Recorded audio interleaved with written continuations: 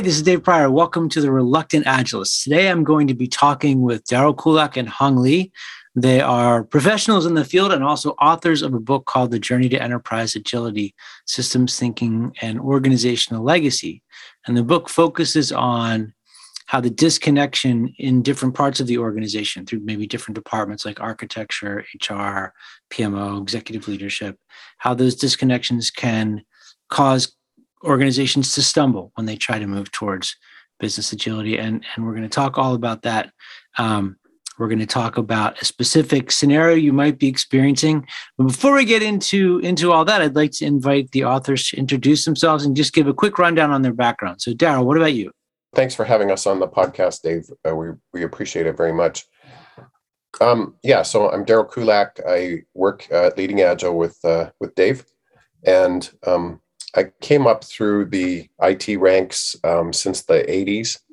So I started as a developer and became technical architect, project manager, and in the late 90s was kind of looking for how to do these things better, and stumbled onto iterative, incremental project life cycles. Back then, it wasn't called Agile, but just trying things a little differently from the waterfall. Trying to model. Not do waterfall. Trying not anything to do waterfall. but waterfall. It was terrible. I mean, as a project manager, as architect, I was having to make up these big plans up front that I knew were wrong. Right. And I just thought there's got to be a better way. So once this iterative incremental stuff came along, I just jumped into it as fast as I could and tried to convince everybody around me, and have been trying to convince people ever since. So Hong and I met in the late 90s and have been, kind of doing things together ever since. We had a startup, and we had been on several teams together, several different companies where we've followed each other. And it's been great. So currently I'm doing Agile transformation, and I'm leader of the Studios group, which is the software development part of Leading Agile, and really enjoying the work here in the company. Cool. All right. Thank you. And Han, what about, I guess maybe at the end of your introduction, you could talk about what led you to the book. Yeah. Actually, first of all, thank you for having me here. I actually have played very different roles in IT in industry. Probably by now, you can name some role like developer, like architect, data architect, blah, blah. I will say I have done that. But I came from academic background. The first project I remember I had in industry led me to run into Daryl. It was probably end of the 1990s. Okay. And since then, Daryl introduced me to the Agile world. That was a very, very pleasant experience so far for me. Okay. Right now, I'm the my role is the lead data scientist with Horizon Control Group. But the Agile approach is still something in my heart. I started this pursuit because I had a very old question from my background, which is why we have so many projects failed in industry these years. I believe even today, when we come to particularly large-scale projects, the failure rate in industry is still very high. Yeah. And that question has bugged me even before I come to industry. But after industry, and particularly once I was introduced to the Agile practice, I'm learning more and more. And I think we found our answer for the, why we have high failure rate in industry for so many projects. Okay. It's interesting to me, you know, when I learned about the failure rate, I think it was still 70% when I learned about the chaos report studies, and I just accepted it. Like I didn't. It's like, well, yeah, that sounds about right. You know, 30% of the things don't suck, and everything else does. But it wasn't something that I felt like I had any ability to fix. But you guys have tried to figure out the cause or causes. Yeah, right? Dave, if you compare it to other industries, you know, what if 70% of all the bridges failed? You know, what if the buildings that got, you know, erected, 70% of them fell down? You know, that would not be good. So we're kind of aspiring to having a better success rate just in comparison to other industries. I want to share something really quick, because I think this might offer an interesting counterpoint to where I know we're going in a second. The only field that I know of where 30% is going to be acceptable is professional baseball. Like if you were hitting 300, you'd probably be rich, and that'd be nice. But for me as a project manager, what that taught me was I need to find a different way to measure my own success. And so I didn't even bother the thought of changing that or pursuing the question that you guys are pursuing. I just thought, okay, I need a different way to measure myself, or I'm going to be miserable every single day. Yeah. But I didn't even have the spark to think, oh, maybe I could make this not like that. Which I think going where we're going with some of the stuff that you guys are chasing after, I think it's a sad commentary on how I was raised as a project manager. Yeah. See, usually when project managers see their projects are running some difficult stage, what would they do usually? Documentation. Document everything and watch everything and follow the procedure, make a detailed schedule, and more details. Yeah. And the step by step. So what that lead to? Nothing. It's just more schedules. It's not nothing. It's high cost. Cost is high. The how do I say? The overhead is becoming higher and higher and higher. Yeah. And the people in the team is unhappier. More and we don't have anything good to show for it at the end. Yeah. Except more schedules. Yeah, more schedules and more documentation to prove we have done something. And it's not our fault. That's a number speaking. So when you think about, before we get into the answer that you found for the question, I'm wondering if you could comment briefly on your approach to this problem. So I know that it involves system thinking. I know you're looking at the whole enterprise, but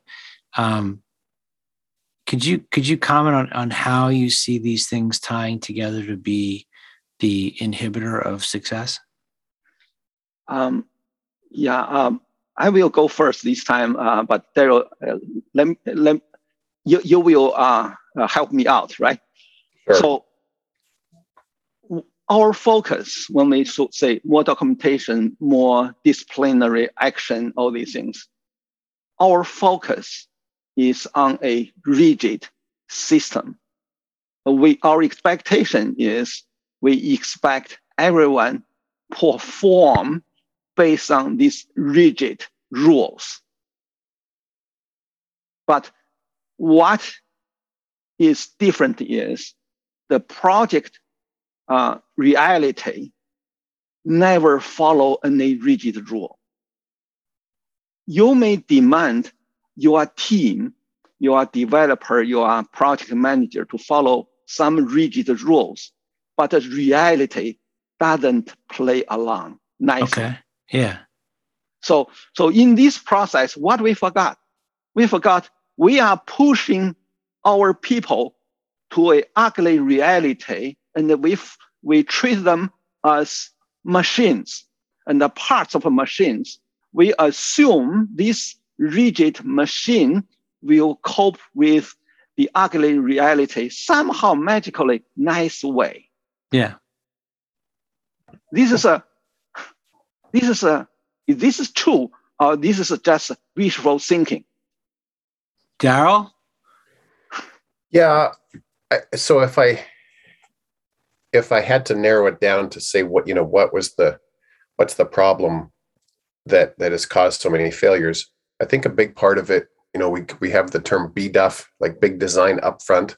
Yeah. Like that the assumption that you're looking at a complex problem and a complex solution to the problem, and the assumption that I can know a lot of how to go about this upfront is a mistake. And I need an exploratory mindset instead. And so that, I think, is what attracted me to Agile, and what attracted Hong after what he had done in university and with industrial engineering. It's what got us to that point that somebody was saying, we also recognize this problem. Kent Beck and Ward Cunningham, these folks, we also recognize this problem, and we think we have a part of a solution to it. And so that, I think that's the BDUF, the BDUF itself in Waterfall, it's a worldview. It's a way of seeing the world. And there are certain assumptions that come with that worldview that aren't correct, that aren't right. They're only right in very simple situations. If I'm making dinner, I can know a lot of what's going to go on and kind of predict it. If it's a complex project with multiple people and changing requirements and changing market, I can't know it. Right. It's also interesting the way you talk about it. It sounds like curiosity is sort of a driving mechanism there. Whereas for me, the way I was taught to do this stuff originally was, if you are careful and you do your work up front, you measure twice, you cut once, you'll be right. And if you did a bad job, then that's when things don't work out the way you intended. Right. You must have measured wrong. You must have cut wrong. Yeah. Yeah. But, and there's lots of ways. I mean, that could be, I measured wrong, or I planned wrong. I interacted with a team member wrong. There's so many different ways to fail, but in every case I failed, as opposed to I learned. Yeah. That's right. Okay. Yeah. You could call it the curiosity life cycle as much Agile life cycle. Okay. So, you've done all this work, you've written this book, and I'm going to ask you if you can walk through a specific example of something from the book in a moment, but is there a way that you can give us like a short answer to the question? I know it probably takes the whole book to get through it, but like, what's the quick version of this is why everything fails? Yeah, I think so. We've needed to do that just in talking to people about the book. So I think we have that explanation. So, there's so much that's already been done, so much that's already been written about in the Agile life cycle. And there are two aspects to it. One is that you have these frameworks. So you have Scrum and you have SAFe and many others that describe a situation that you can strive for. And we call it like the shining city on the hill. So you have the Scaled Agile framework that's out there, and this is where we're going. And that's great. It's good to have a picture of where you want to be. The part of the description that Hong and I always struggled with on projects was, how do you get there? Like, what about the journey? So that's why we called the title of it. But what about the journey to enterprise agility, not just the vision of enterprise agility? And so much of our book is about that journey and all the different things you're going to run into. Like, people's job descriptions don't match how they will need to operate in an agile environment. So you got to talk to HR. Right. Enterprise architectures wanting to see your architecture diagram when you're 30% of the way through the project. So what's your detailed architecture diagram? You don't have it yet because your architecture is emergent. The PMO is talking to you and saying, I want to see your, estimates to complete for each of the roles. I'm sorry, we're not working that Yeah. way. So you have all of these mismatches between the Agile team and the rest of the enterprise. And for us, a big part of writing this book was that we wanted to just document the things that we had learned after failing and, then succeeding in each one of these situations, with the journey part of it, the complicated, messy jungle that you have to get through in order to even catch a glimpse of the shining city on the hill. So that's the places where the system is organized in a way or structured in a way that is basically tripping you every time you take a step. That's right. Yeah. Okay. And the system is much bigger than just what happens in your team room or even what happens in your program.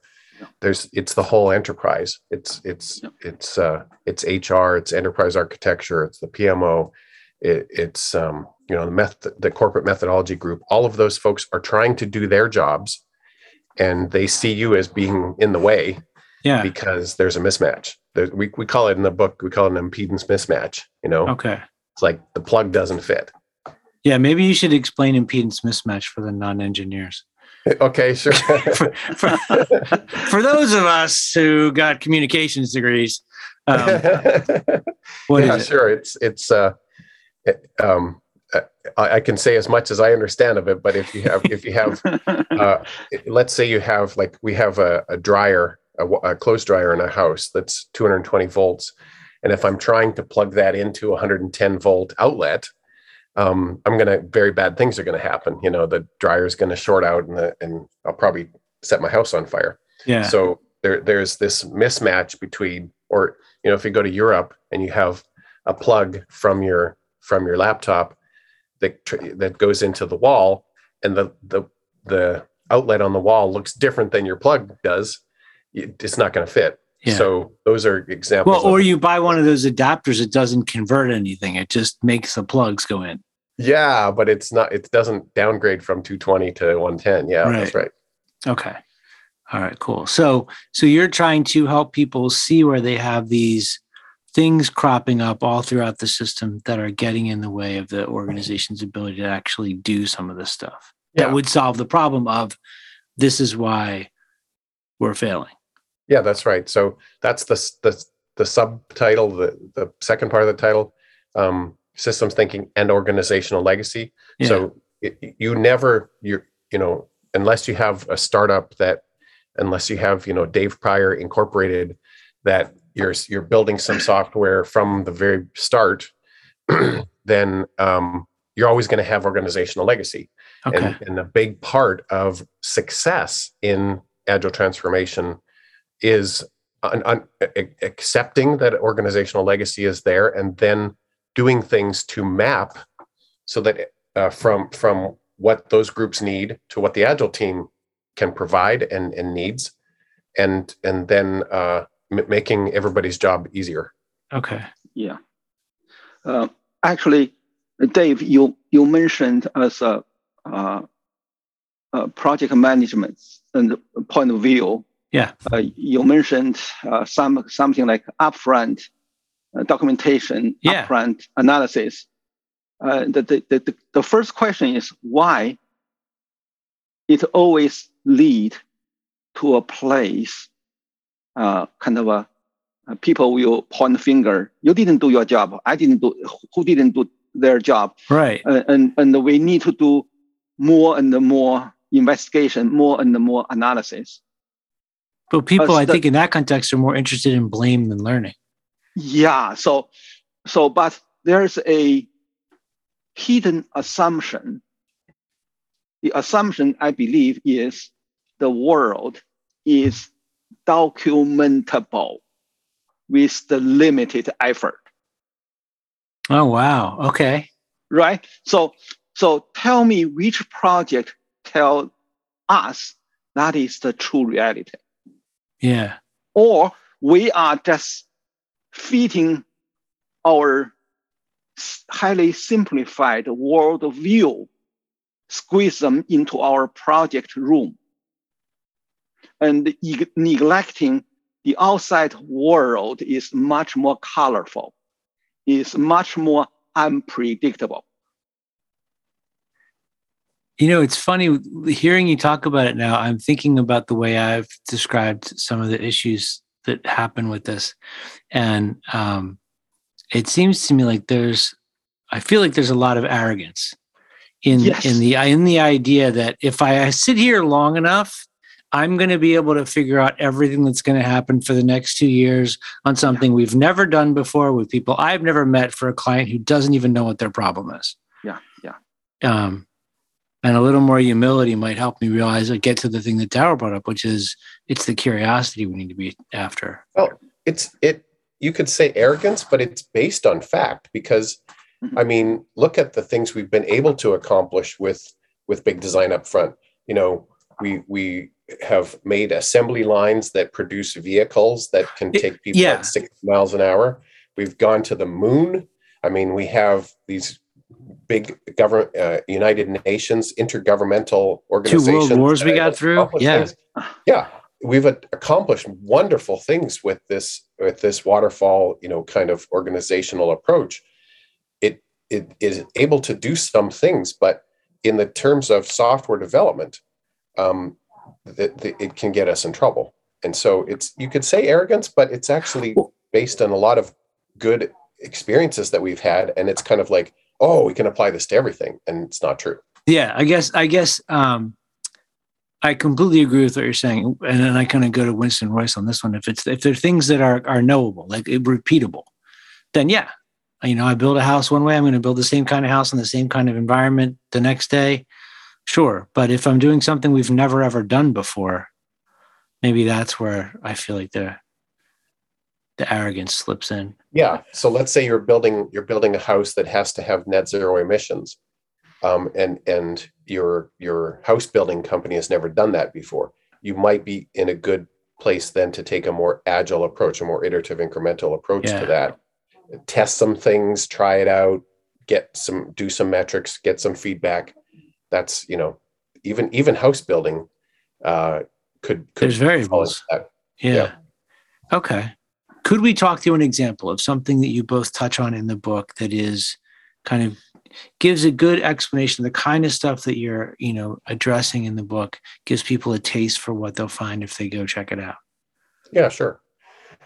So part of what we're saying with these frameworks, like Scrum and SAFe and stuff, is that you got to go beyond that. There's a bigger picture that systems thinking can help, and we can talk about the definition of systems thinking, which is its own ball of mud. That systems thinking can help, and part of what we talk about at the beginning of the book, that's kind of a thread that goes all the way through. It comes from Buddhism. So some people are surprised. I got an email from somebody who looked at my book yesterday, and he said, "You have Buddhism in your book. That's pretty cool."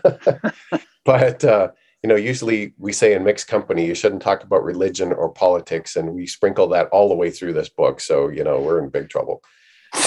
But you're in a safe place here. I am totally happy talking about religion and politics. Good. This podcast allows. We'll be canceled at some point. That's right. So we took something called the Noble Eightfold Path from Buddhism, which is this picture of how to have a good life, and we took part of that, really bastardized it, to tell you the truth. But we took part of that. We took 4 of the folds of the Eightfold Path, and then we said how these apply to this question that we're talking about. So we have right view, right worldview, right intention, right speech, and right action. And so if you think about the frameworks, if you think about Scrum and you think about SAFe and Nexus and TDD and all these things, they're really only about the practices and the speech. So don't call it a phase anymore, call it a sprint, because it means something different. Don't call me a project manager anymore, call me a Scrum Master. Okay, so that's the speech part. Change your speech. Okay. And then everything about best practices and everything about the frameworks that people use, that's about right action. So there's a right way to go about this, but then it stops there. And what we're saying in this book is that there's two other pieces to this, which is intention and worldview. And, worldview is what it sounds like. It's a way of seeing the world, which we can get into a bit more later. And intention is what is my intention behind doing this practice? So for instance, Dave, we go to a lot of different clients and we say, are you doing Agile already? And they say, oh yes, we're doing daily stand-ups. And it's almost become kind of a joke now. But once you dig into it, the intention of the daily stand-up is also very important beyond the practice. So if we've got a daily stand-up, let's say I'm the manager of this group, and I say, okay, Hong, tell me your status. And we go around and we stood up. We're actually standing up, but I'm going around to each person and saying, what's your status? Yeah. And trying to kind of like make you work harder as part of the daily stand-up. My intention's wrong. So the practice is there, but if I have the wrong intention, I can do all the right things and still not get any good result from it. And that applies to all the different practices. If I'm writing automated tests, but the only reason I'm doing that is for test coverage, because I get paid 10% more if I have 90% test coverage, my intention's probably going to be wrong. So that's a big part of it. So that's kind of a thread that we have all the way through this book that we're quite proud of, and we feel like it helps our readers a lot. Yeah, is having this part of the Buddhist Noble Path as a way to understand going beyond just practices. I think the speech thing is really interesting because I can think of a number of times, especially earlier on, when I have said things in a room full of Agile people and they have looked at me like I just said something really offensive, like referring to people as resources or, challenging the utilization of a particular resource and things like that. Yeah. And it's not that it's wrong to change the speech. Like it's okay. If I say phase rather than sprint, phase sounds longer, like it sounds like months and months and months of something. I have an analysis phase. I'm not going to write any code. I'm just going to, do interviews. I'm just going to write documentation. So it's a good part of it, but it's not enough in itself. And people get too caught up in just the speech. People talk about you put labels on the waterfall process. You put Agile labels on the waterfall process. It's not going to work. It's not enough. Yeah. It's interesting. I mean, I'm looking at a list of the other four elements, and I'm feeling like you could probably include them as well. If you tied it back to the manifesto, like livelihood, effort, mindfulness, and concentration, you could find a way to connect all of those too. I think so. Oh, yeah. I think so. Yeah. I think what we have done even a little bit more here is we are asking people to think why we are doing these things. Okay. Instead of just invent another ritual, another rule, another practice. Just we need to think why we are doing these things, and what is the worldview behind the why. One of the things that I was thinking about when you were just talking was there's things that each of us does in our life where you start to do it and it might kind of not be super pleasant in the beginning, but you stick with it. And as you stick with it, maybe the original reason you came to that thing kind of drops away and you see it in a different way, and it starts to pay off in a different way if you have the right intention when you approach it. Like for me, meditation and daily scrums are very similar in that in the beginning, kind of painful. And I would go through the motions. I would just show up. And I had a teacher say, just show up every day. Just sit every day. Just come into the daily scrum every day.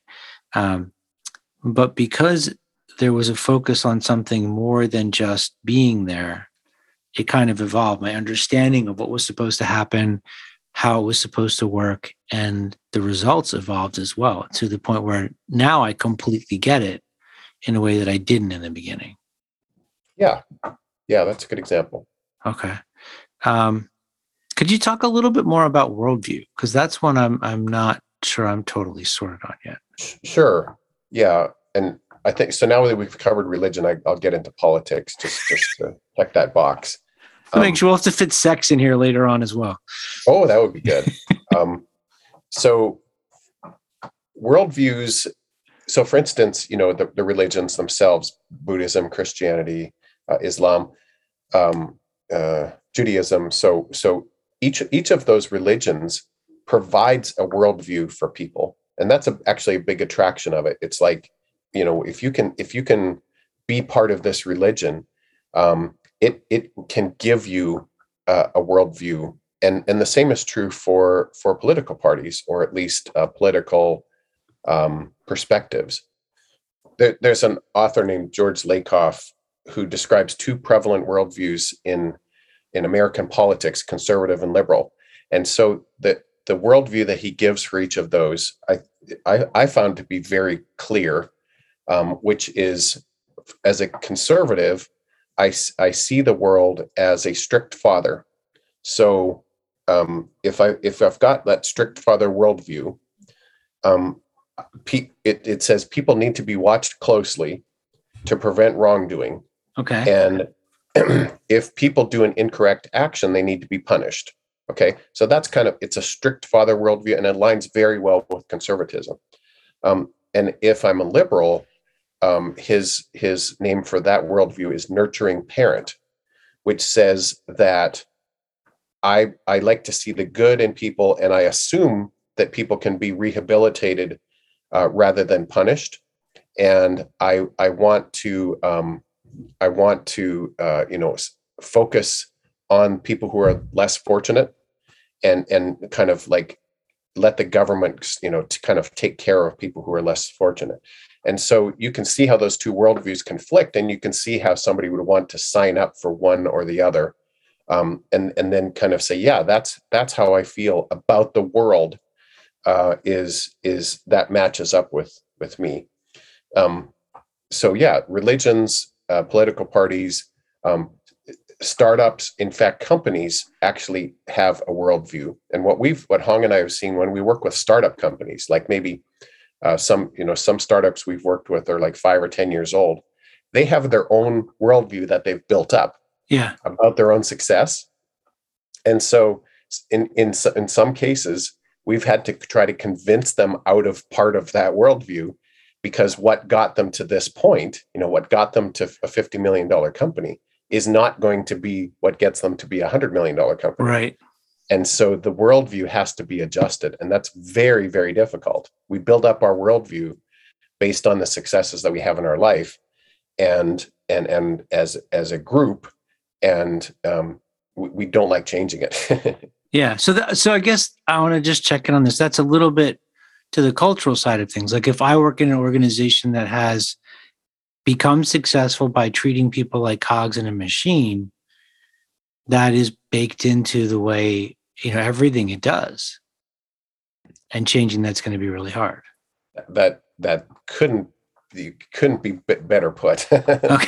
So we call it the mechanical worldview. Yeah, the Taylorist approach is very prevalent, and it leads to the waterfall life cycle. It leads to big design up front, and in many cases, it leads to project failure. Okay.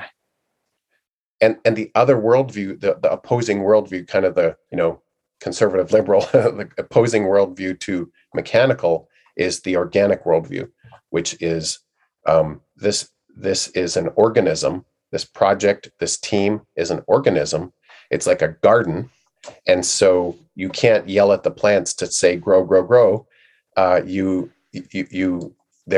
are ways that you can nurture the plants to health and to growth, and that is more of an agile worldview.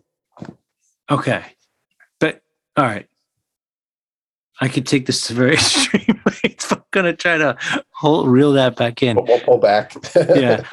So with things like this, if you're talking about systems thinking, maybe you can kind of lay out how you approach that viewpoint with this particular type of stuff in an organization. If they have a worldview that is counter to what they say they want?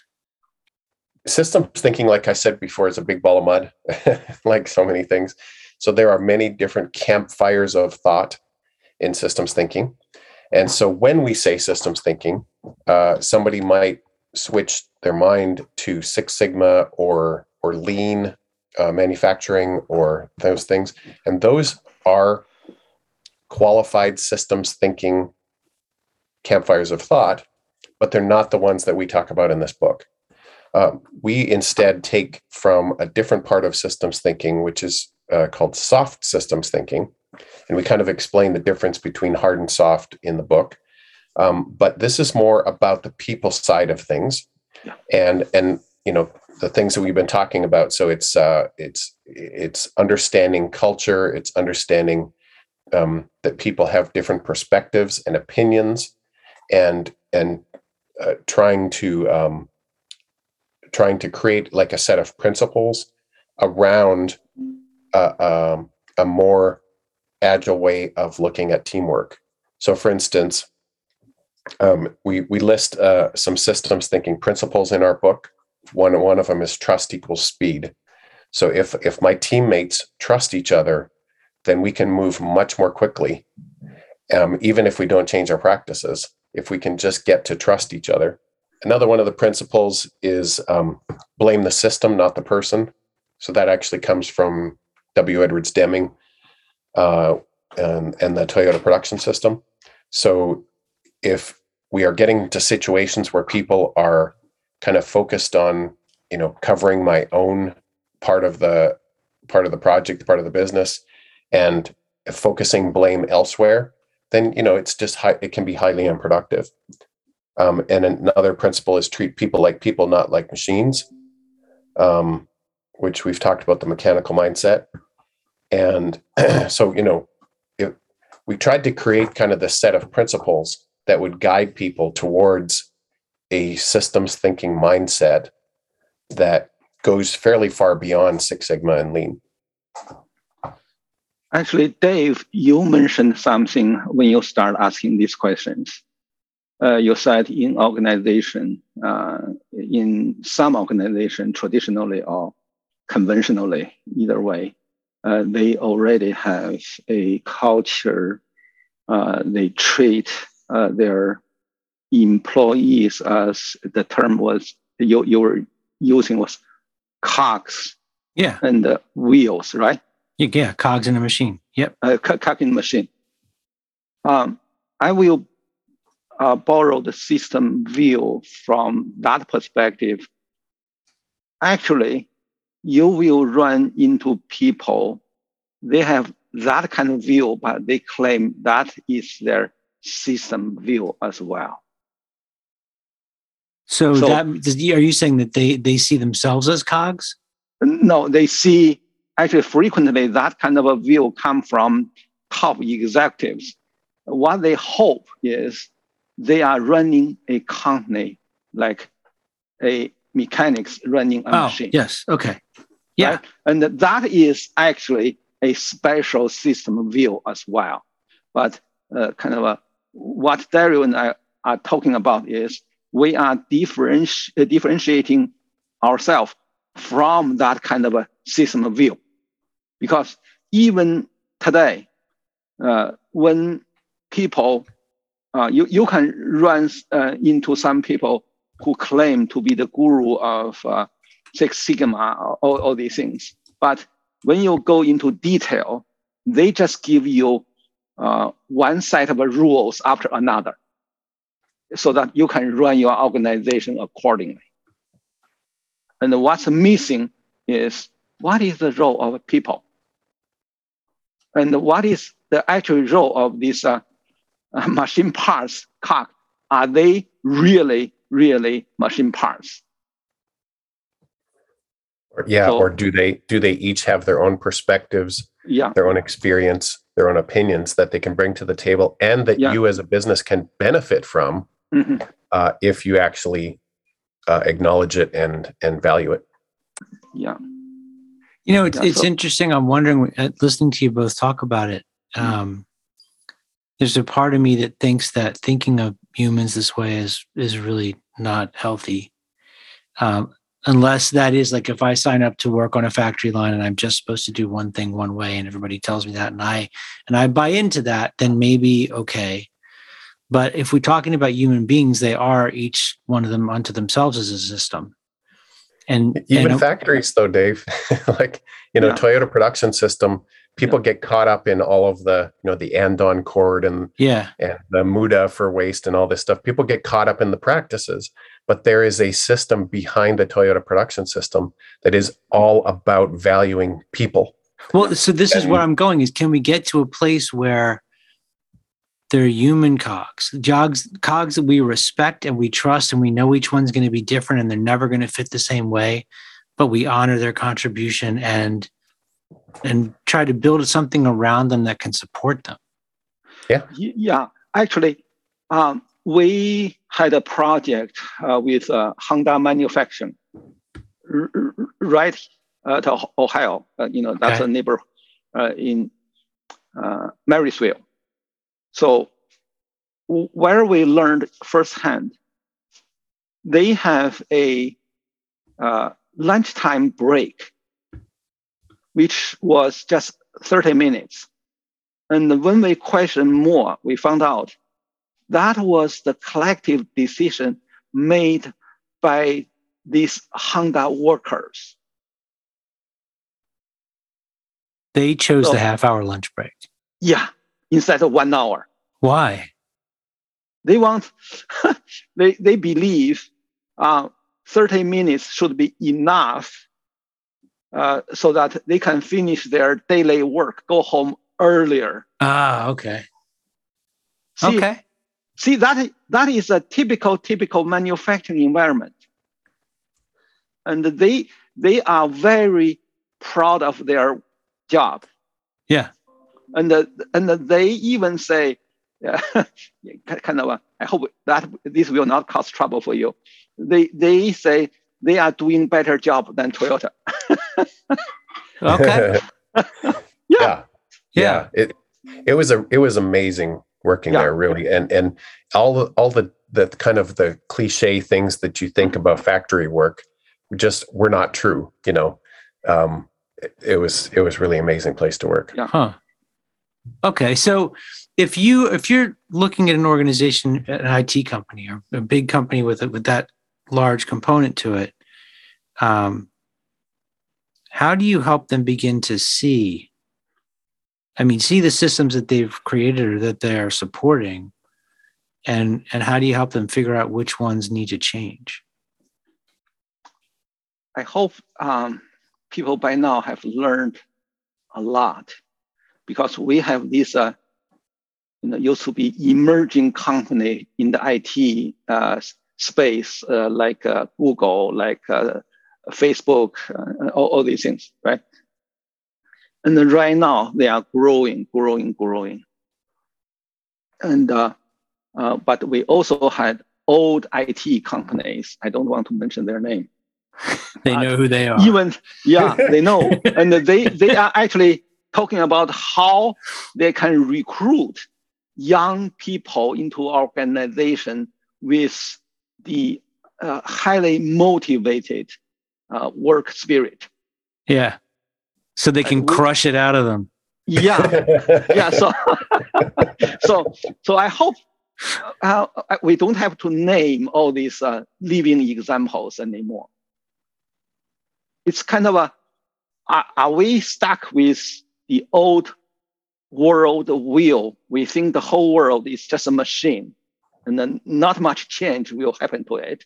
Or we are treating the whole world as a living and evolving, changing place. And we have to learn how to adapt. Okay. So this is this, I believe, come directly from our business model. And that behind that business model is the world view. Okay. That's right. So I have a question for both of you. And in a moment, we're going to talk about where you can check out the book and how you can get a special discount on the book if you want. But a question for both of you. if you could snap your fingers and that failure rate, whether it's 70% or higher, you could instantly change that so that all the projects were successful, or you could snap your fingers so that all the companies honored all the humans and treated them with greater respect and honored their contribution. And we might still fail a bunch of projects. Which would you rather? Uh-oh. Snap the finger.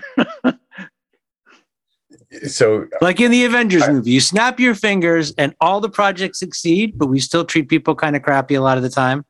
Or you snap your fingers and a bunch of projects still fail, but everybody's treated didn't better. like half the people in the universe die in the Avengers? Yeah, but then they brought them back. They snap their fingers and bring them back.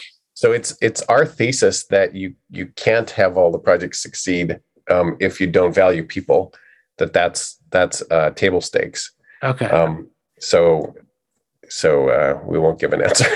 No, I think that is an answer. So if you take care of one, it will take care of.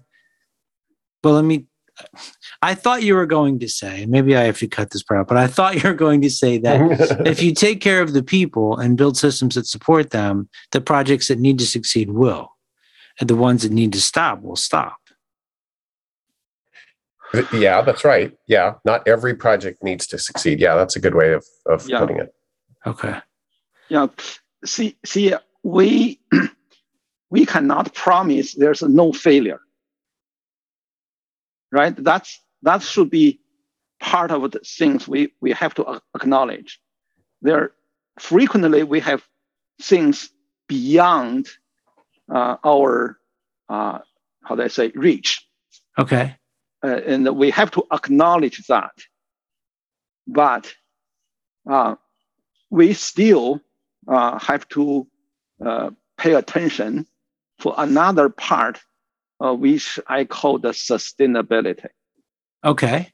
Right? So if we fail miserably, and we killed everyone in the system, and that's something different.